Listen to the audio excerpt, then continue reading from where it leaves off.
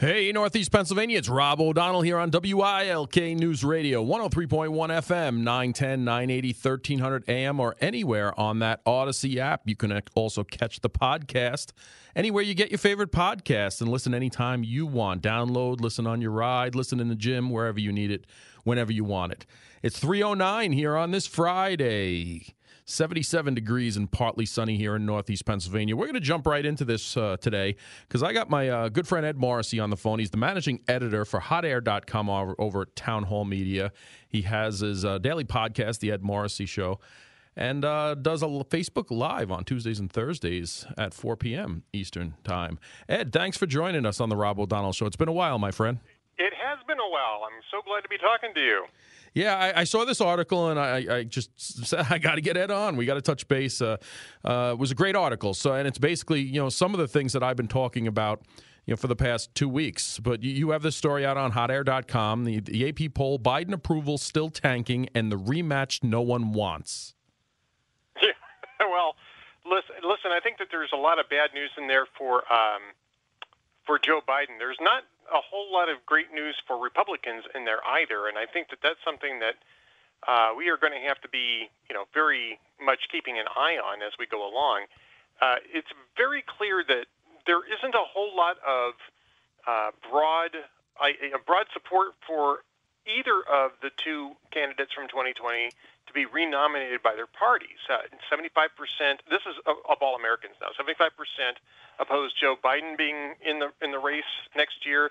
70% or 69%, I believe it is, that oppose Donald Trump being on the ticket. Now, obviously, this is not talking just in the realm of primary voters in both parties, where both men have more support. But I mean, this is a general electorate look at America that doesn't want not just a rematch of 2020, but doesn't even want either of the 2020 candidates in there. And yet, the two big political parties seem to be moving towards giving them exactly that, exactly what they don't want. Yeah, and I just don't get it. I've been talking about it here, and it's a subject here where you get it from all ends. If you're critical of Trump and say, listen, we got to move on as a party, we have to look forward. You have that Trump clan out there that just viciously comes after you and attacks you. No, I'm gonna, if it's not Trump, it's no one. Well, then you're just giving it to Joe Biden. So I don't understand that mentality. And when you look at just GOP polling, Donald Trump is looking at about 73%, 74% just in conservatives and Republicans. And he's going to need all of that plus about 8%, 8 to 12% of independents and Democrats to get anywhere in a general election. And I just don't, with him only having 75%, 73% now, I don't see it. I don't see it either.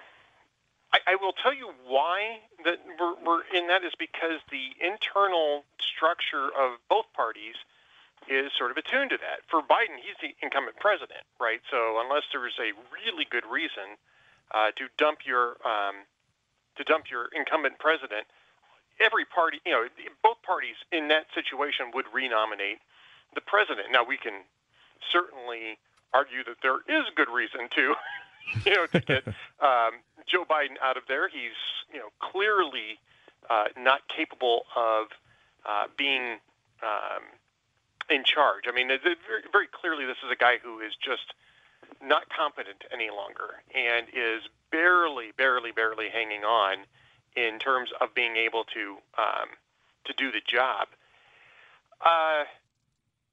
But obviously that's a decision the Democrats have to make. For Trump, the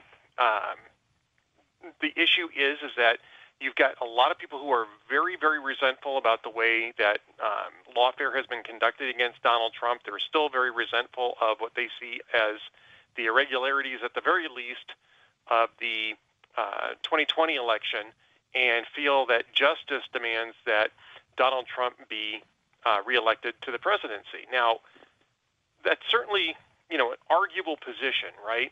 The problem is that you're probably not going to have enough support for that position among the general election to carry the day. Certainly that's still left to be seen, right? So you can say, well, that's just your, you can do the Big Lebowski thing. Well, that's just your opinion, man. But I mean, that's why we do polls, and while polls are not exact, the numbers on this particular Associated Press NORC poll, they're large. Yeah. These are large numbers. This is not something that is within any stretch of the idea of some sort of, polling bias here, or sample bias. There is a sample bias in this poll, by the way.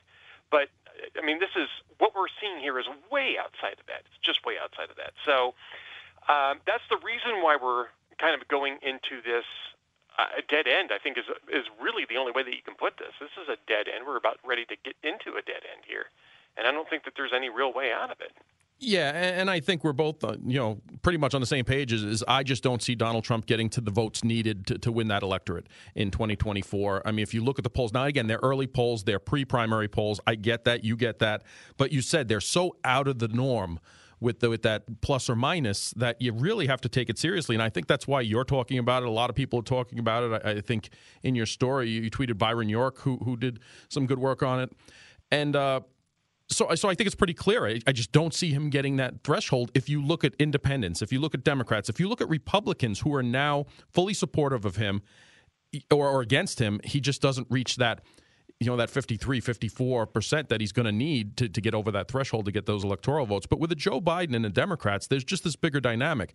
Yes, he gets the blessing to be the guy because he's in the office now regardless, but with his conditions, with the way he is, his age, just simply his age, let's take that, and a Kamala Harris as a vice president, do you have moderate Democrats say, I can't vote for him because I can't see him as being stable, and I don't want a Kamala Harris. So what do they do then? Yeah, I mean, that's a great question. What do they do? Because right now what you're talking about here is, again, the what's the right term that I'm trying to use? It's a stalemate. Kamala Harris was brought to this ticket to be the future, right? So even if you have Biden retire, you almost then have to go with Kamala Harris. That was sort of the deal that was made. That's certainly expressly what Joe Biden had promised when he appointed her, or not appointed her, but chose her for running mate. And so if he's not your candidate, and you find somebody else other than Kamala Harris, all of a sudden the promise to make sure that the next ticket is more diverse than their previous tickets looks like a lie. And there are going to be interest groups there that are going to be very, very angry with that. If that's the result, they're going to be very, very angry with that result. But interest groups are not. I mean, she was disliked across the board during the Democratic primary. It's not like she has the backing. And again, they'll go to identity politics, but she doesn't have the backing of the party at all to be that person. So do they look to run with a different vice president? Or, I mean, I don't see they don't have a bench at all. They actually do, but the problem is that their bench is not being well touted, and in part because of this diversity demand, right? Again, it goes back to the 2020 election. Remember in 2019 that the Democrats really were claiming that they were going to run a black female for president. They really wanted to run a black female for president in order to make the claim of being the most diverse party and that sort of thing. And it didn't work because the one person whose hopes that rested on was Kamala Harris, and she flamed out. For some reason, Joe Biden picked her rather than, say, Val Demings, who would have been the smarter choice, to be vice president, even though she had already shown how incompetent of a campaigner she was. And since she's been in office, it's become very clear that she's not competent as an office holder either, or even as a campaigner. She offers nothing but word salads. It's an ongoing sort of a joke, political joke, and they can't rest their hopes on her. But who do you have on the bench other than Kamala Harris?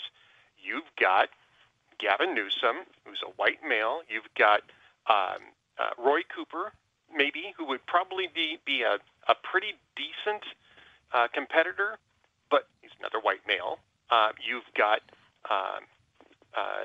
maybe Jared Polis in Colorado, who's a white male, but he is, he's gay. So at least it checks a diversity box of sorts for Democrats. But I mean, they're in a jam. They don't have anybody that they can point to and say, "Oh, look, this is where we're going to go with our diversity push post Biden."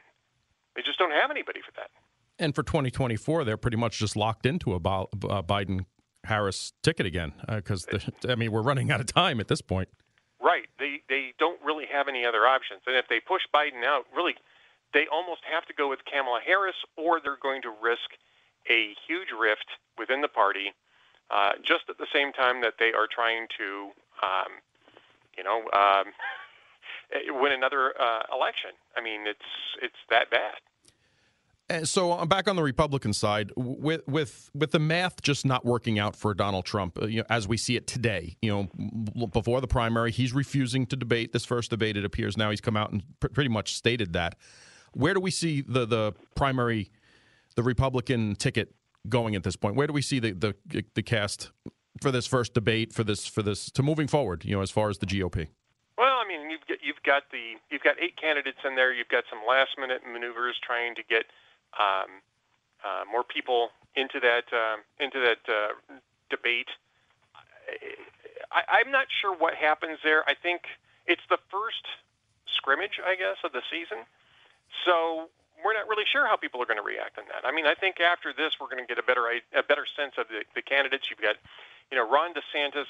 They had this incredibly dumb memo from Never Back Down with the idea that he should defend Donald Trump in the debate. At the same time that Donald Trump is taking every single opportunity he's got to trash him publicly.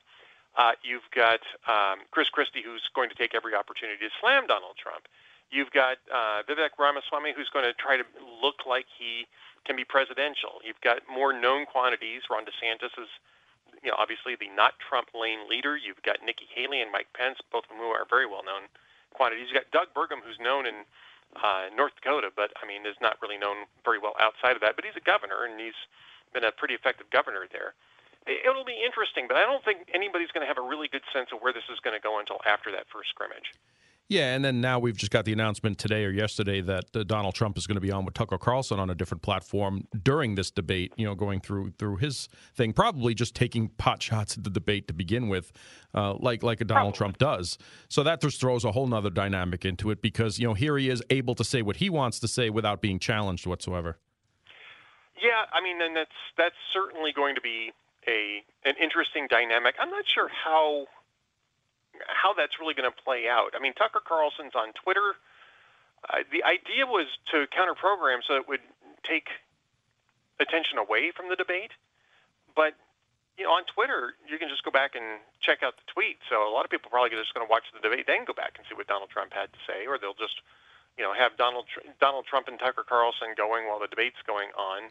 But my guess is that people are going to be tuning in to the extent that they tune into that Tucker Carlson Donald Trump interview. It's going to be find out what Tucker Carlson does, not so much what Donald Trump has to say. Yeah, I agree there. And just the mere fact that Donald Trump is not participating in this first debate turns me off on as a voter, as a conservative voter. I want to see him. I want to see him challenged. I want to see how he reacts to it. Not just name calling. I want to see policies. I want to see ideas. I want to see the things that most of American people, and I know you want to see put out there to move forward for 4 years, not the same old, same old. Well, and I think that this speaks to how do you see Donald Trump? Is he an incumbent that deserves to be protected? Is he instead just a new? Is this a completely new paradigm?